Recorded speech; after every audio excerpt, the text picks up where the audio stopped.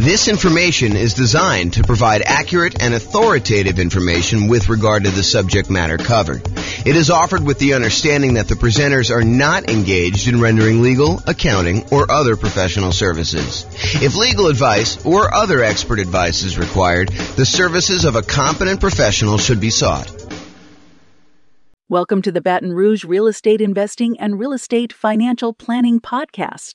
Learn all about investing in real estate in Baton Rouge, Louisiana, with a combination of real estate financial planning and modeling with numbers specific to Baton Rouge, plus syndicated, more generalized recordings of live and pre-recorded real estate investing classes. Not all of them specific to Baton Rouge. Be sure to stay tuned after the podcast for a message from our sponsors. Well, good morning and welcome, everyone. This is your host, James Orr, and this is going to be I'd say relatively short class, but also a relatively important class for folks that have not really experienced writing offers with, real estate agents and lenders that may not do things the way you think they're going to do, especially in really hot markets, which we're not really in right now for most of the market. I think it's definitely cooled off a bunch, but these are some of the lessons we learned during the hot markets, although I do think some of these lessons do apply in other times as well. The class is called Financing Tips When Writing an Offer to Buy a Rental. And so let's jump right into it because that's what I got going on here. So writing offers. So by the time you go to write an offer, you really want to have gotten at minimum, a pre-approval letter from your lender. I think you don't get into the car of a real estate agent or you don't drive to see a property without having gone through the financing part and knowing that your financing is locked up. I mean, what if you go there and you find a property that you love? And now you're like wondering, can I even get financing for this? So I think before you go out and you start looking at properties, you really do need to be in touch with a lender. You need to go through and get, at a minimum, a pre-approval. Ideally, you want to be as far through underwriting as possible. It's not enough for a lender to say, how much do you make? Oh, you make, $200,000 a year. Okay. And, what are your expenses? Oh, my expenses are about $5,000 a month. Okay. And they say, it sounds like you can qualify for basically anything you want. You don't want that. You don't want that to be the extent of your kind of pre-approval process, because there are certain lenders, and this may not be your lender, but there are certain lenders out there that they will give a pre-approval letter to anyone that shows up. Like, it doesn't really matter what they tell them. They will actually give you, any type of pre-approval letter that you want. And so it's not enough to get a pre-approval letter. And if you're on the sell side, realize that a pre-approval letter doesn't really mean that much from some lenders. Some lenders, it means everything. It means that, they've completely gone through underwriting and they're good to go. So you want at least at a minimum a pre-approval letter, and ideally to be as far through underwriting as possible. Some lenders have borrowers be completely through underwriting with a property to be determined. They will fully underwrite the borrower and the kind of loan and make sure that the lender is good to go. And then the only thing you're waiting on in order to have the kind of like full loan application complete is an actual address of a property that you want to buy. This, at least in theory, makes for stronger offers. And I think in a really, really hot market, this could make the difference when you're looking at, 6 offers on a particular property and one person has been completely through underwriting. They're just waiting for the property. And the other 5 are all very, very similar in price and terms, and they have not.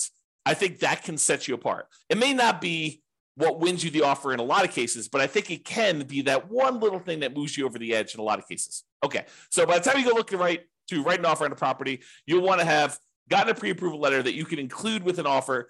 And I think you should get your pre-approval letter with your maximum, even if you'd prefer to be lower. Even if you tell me, look, James, I am not going to be spending more than $500,000 to buy a rental property, but I qualify up to $800,000. I think there's a compelling reason for you to get a letter, your pre-approval letter from your lender with your maximum, even though you do not intend to ever go to your maximum. Why? Because sometimes things change. Sometimes you'll be out looking at properties and you're talking to your real estate agent. Your real estate agent says, hey, I know that you're really not interested in fourplexes, but this fourplex just came on the market and it's actually a really good deal. And you're like, well, I was looking more at single family homes and I was looking to, do $500,000 or whatever number you were, on the single family home, but let's go look at the fourplex. Let's see what it is. And you go to the fourplex, you're like, actually, this is great. This is going to be a perfect rental property for me. And, it's $795 or, it's $900 and you got to put $100,000 down. And you're like, if you didn't have your letter with your max, and let's say this is on like a Sunday morning and your lender's in church and your lender doesn't work on Sundays because that's their deal. And you can't get an updated letter from your lender, but you know that this property, this fourplex is going to go really quick. And you're like wanting to make your offer and come across strong, get this thing tied up before other people kind of come in and do it. You not having a letter with your max on it could lose you a deal. And I've seen it happen. So I think you should get a letter with your max, even if you prefer to go lower, even if you know that you're never going to go to your maximum. I think you get a letter with your maximum and you start there. Do not wait till the last minute. You don't want to wait and not have a pre-approval letter ready to go and then go look at this, go look at properties on Sunday and then come across like the one you need. And you know that they're going to have multiple offers that are all due by 5:00 and your lender's not available to get you your letter. So you need to be sure that you have this stuff lined up in advance. You can't wait till the last minute to do this. If I can stress that enough, have this stuff done in advance, ideally before you even go look at properties. Because I've seen this happen more often than I'd like to admit. A lender will, you're going to go out and look at properties after work with your real estate agent, but your lender doesn't work evenings.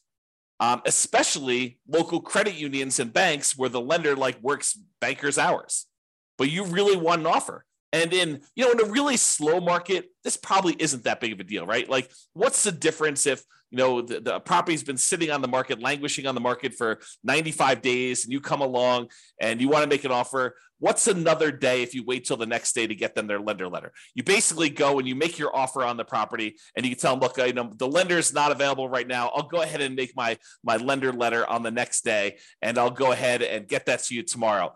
And, on a property that's been on the market for 95 days and hasn't had any action, I don't think that's going to be a big deal. I think where this really comes into play is you have a super hot market or a super hot property, even in a soft market that just hit the market and it's getting action. That there are people all wanting to do it. And Mike has a question. Is LLC needed to get insurance and begin negotiating?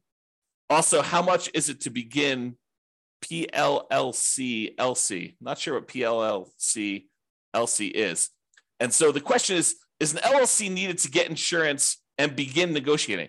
Well, in order for an LLC to buy a property, if you're buying in the name of an LLC, which we don't usually do if you're getting financing on the property, unless you're going to go get a portfolio loan. But if you're going to go make an offer in the name of an LLC, you need the LLC to exist in order to buy the property directly in the LLC. What some people will choose to do is they will choose to write the offer in their name, and then they'll try to do like and/or signs on their contract, and then try to transfer the contract to the LLC after they set it up.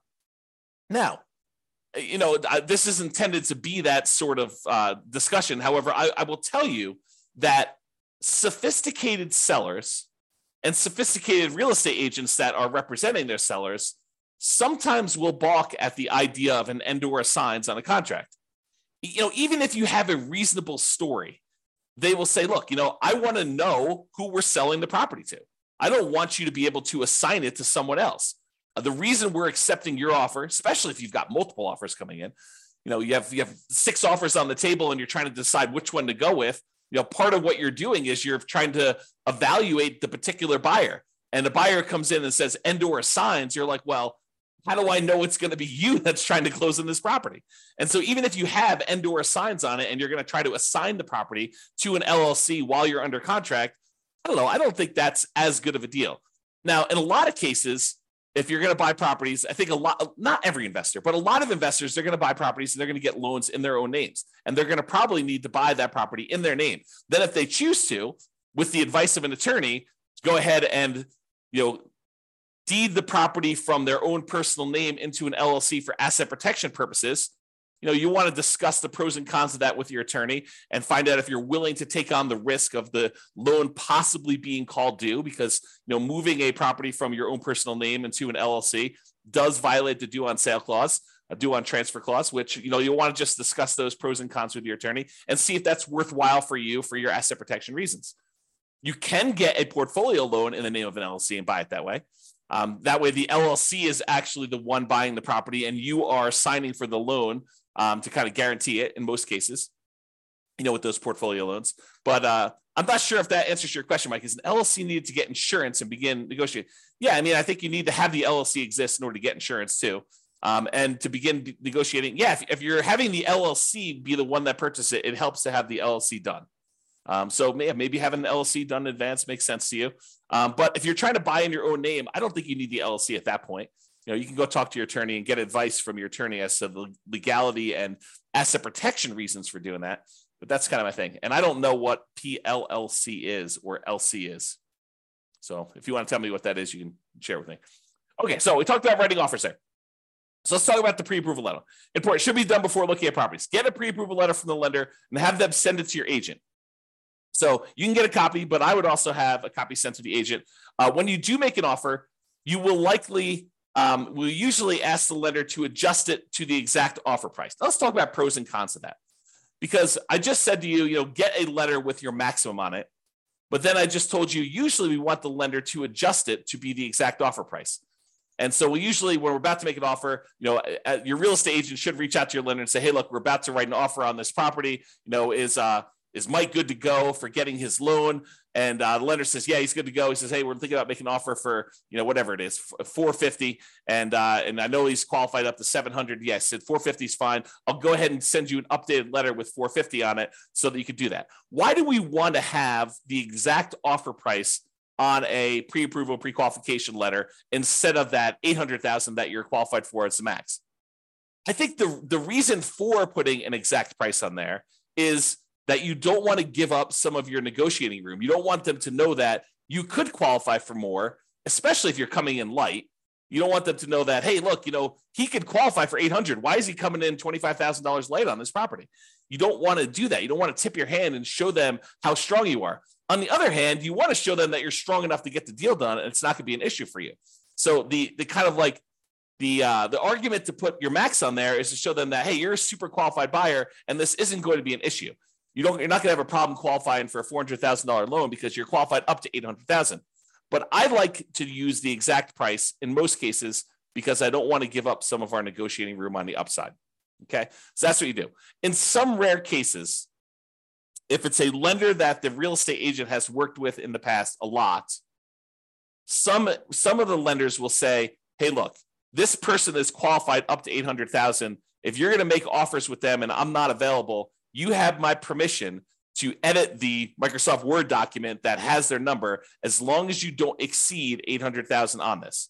So, some lenders will say to the agent, and some agents will be willing to do this because there's probably some liability there for the real estate agent to do this. But some of them will kind of like say, look, we work together.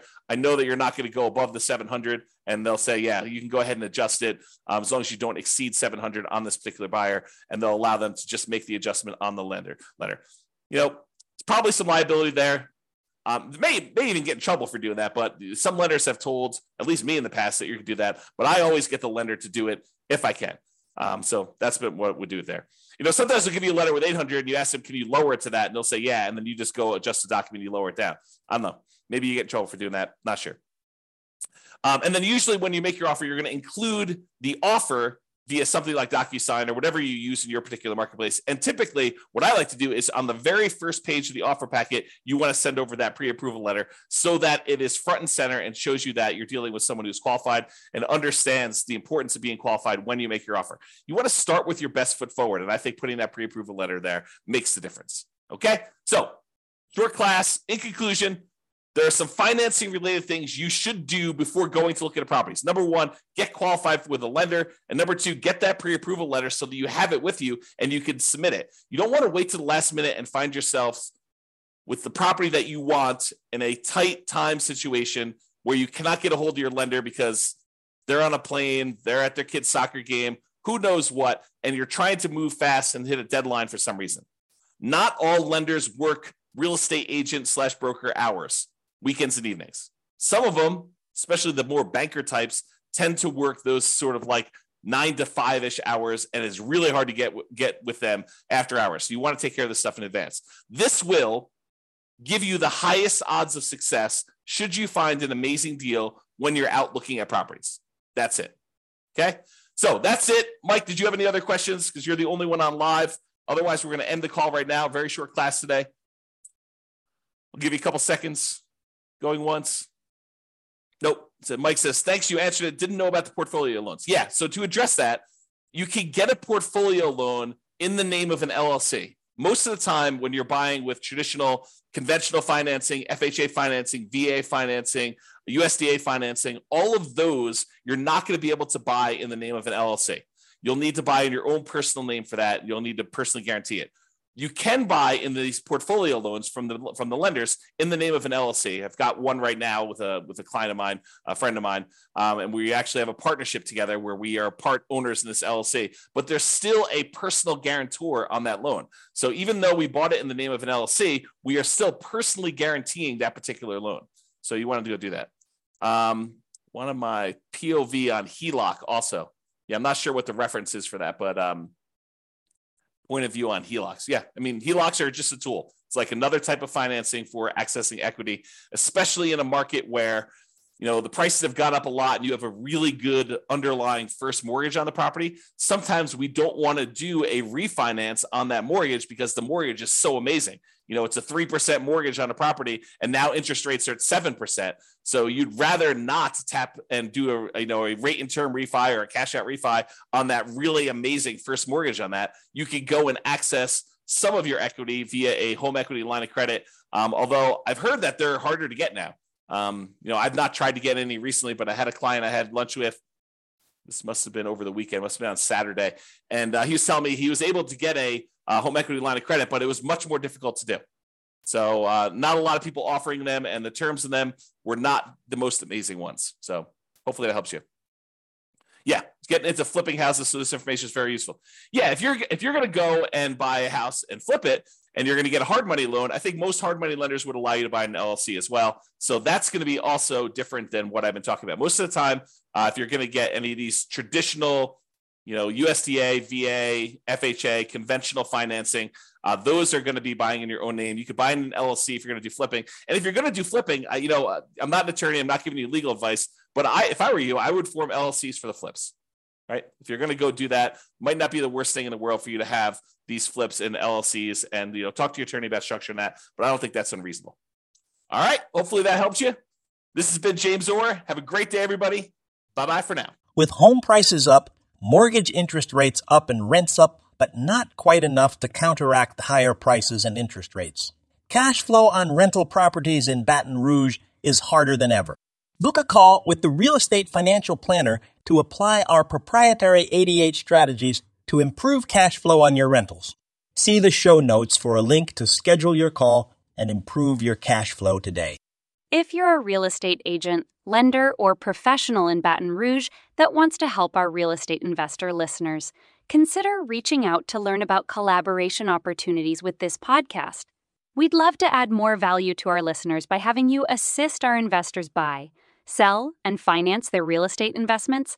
See the show notes to schedule a call to discuss collaboration opportunities.